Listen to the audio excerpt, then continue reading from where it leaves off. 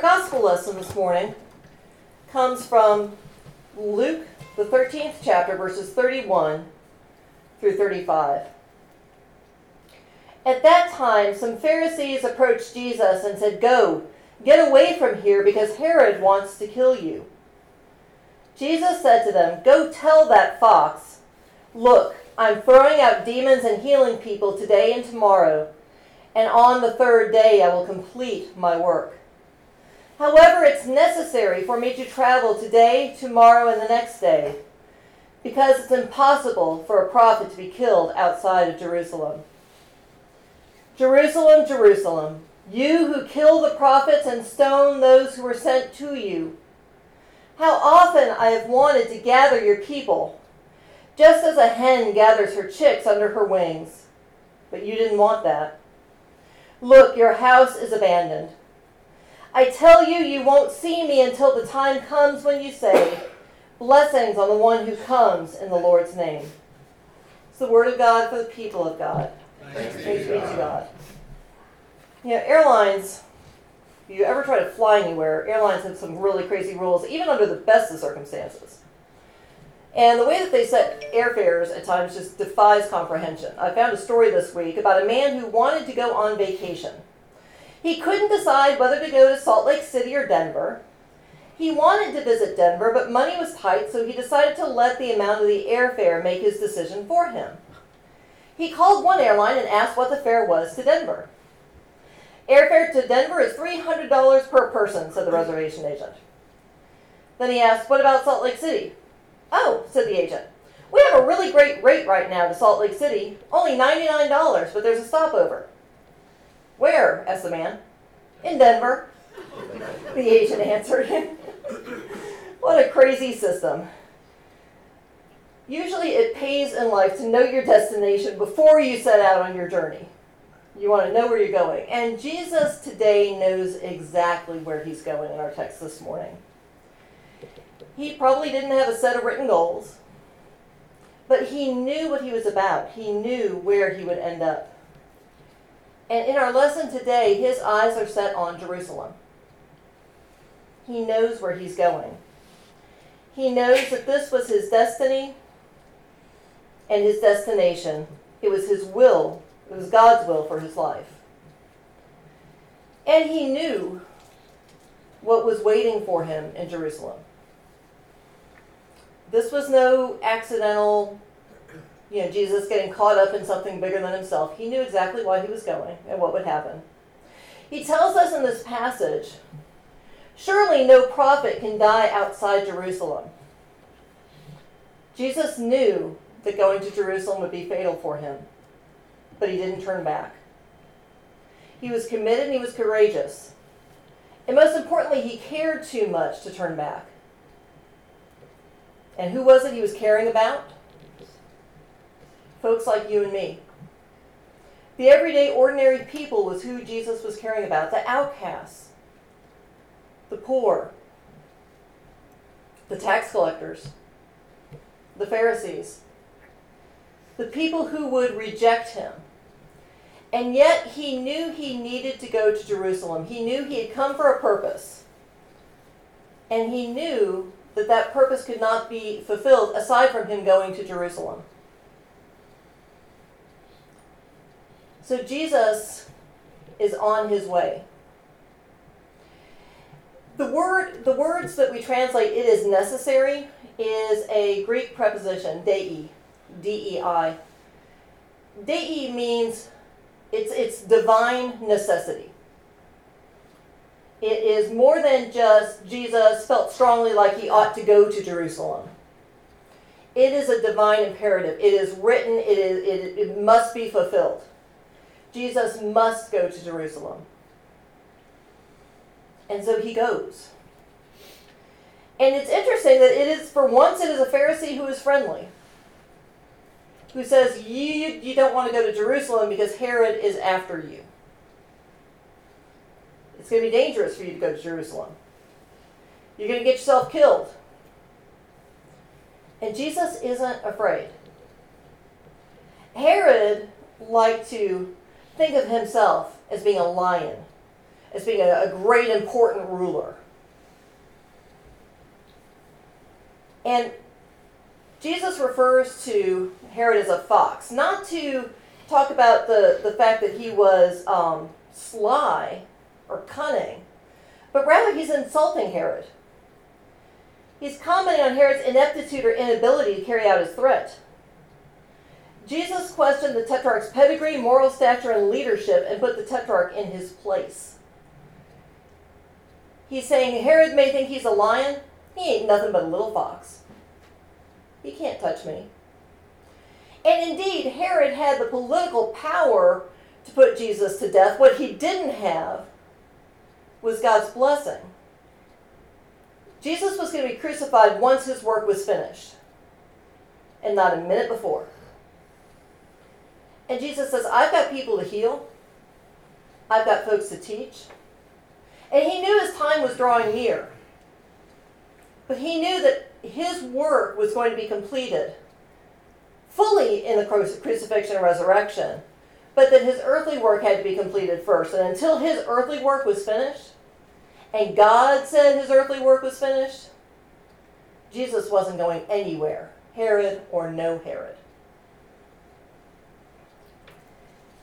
Instead, Jesus weeps over Jerusalem. He laments for God's city. Jerusalem had been the capital of the kingdom of Israel from the time of King David. It is said that King David conquered the land and Solomon covered it with buildings. He built an amazing temple that was destroyed when the Babylonians came in and conquered them. And it was rebuilt. Jerusalem had been through so much. And God had sent prophet after prophet after prophet to them. And yet, every time God sent a prophet, they didn't listen. Every time God sent a prophet, they didn't listen.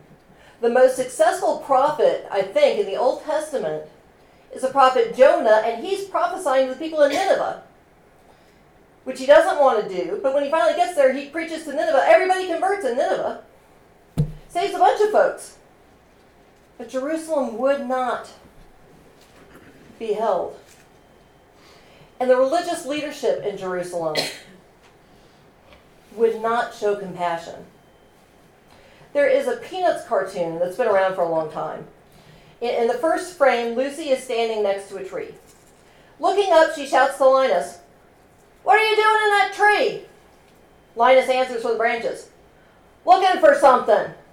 Then he adds, "Can you see Snoopy? We climbed up here together, but now I don't see him." Lucy unsympathetically shouts back up the tree, "Beagles can't climb trees." The next frame shows Snoopy falling out of the tree right on his head with a loud clunk. "You're right," Snoopy concludes. Then Lucy lets Snoopy have it. "You stupid beagle, what are you doing climbing around in a tree?" Snoopy's sore head is still spinning. Linus interrupts from the tree, "Don't yell at him, we're trying to find a strange creature in a nest." Lucy walks off saying, "You're both crazy. Go ahead and knock yourselves out. I couldn't care less." Then Snoopy, with his head still sore and spinning things, says, "Rats, I was hoping for a hug." Sigh. Lucy is about as good of an example of the Pharisees as you can get outside of the Bible. Lucy is absolutely rule-bound.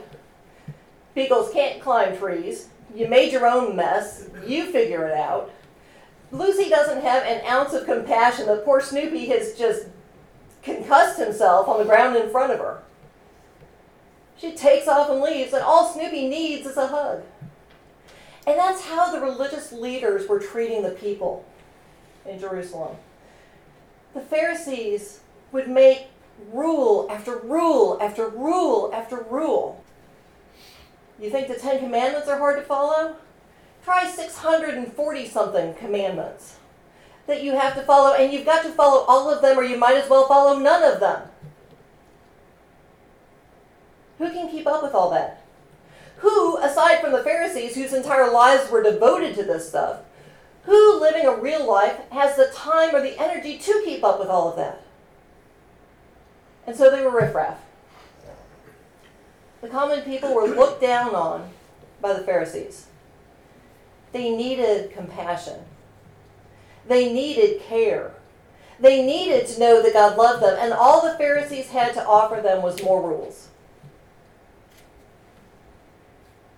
In some ways, they had gone right back to the days of the Pharaoh, when the Pharaoh told them, you want to go off in the wilderness to worship your God?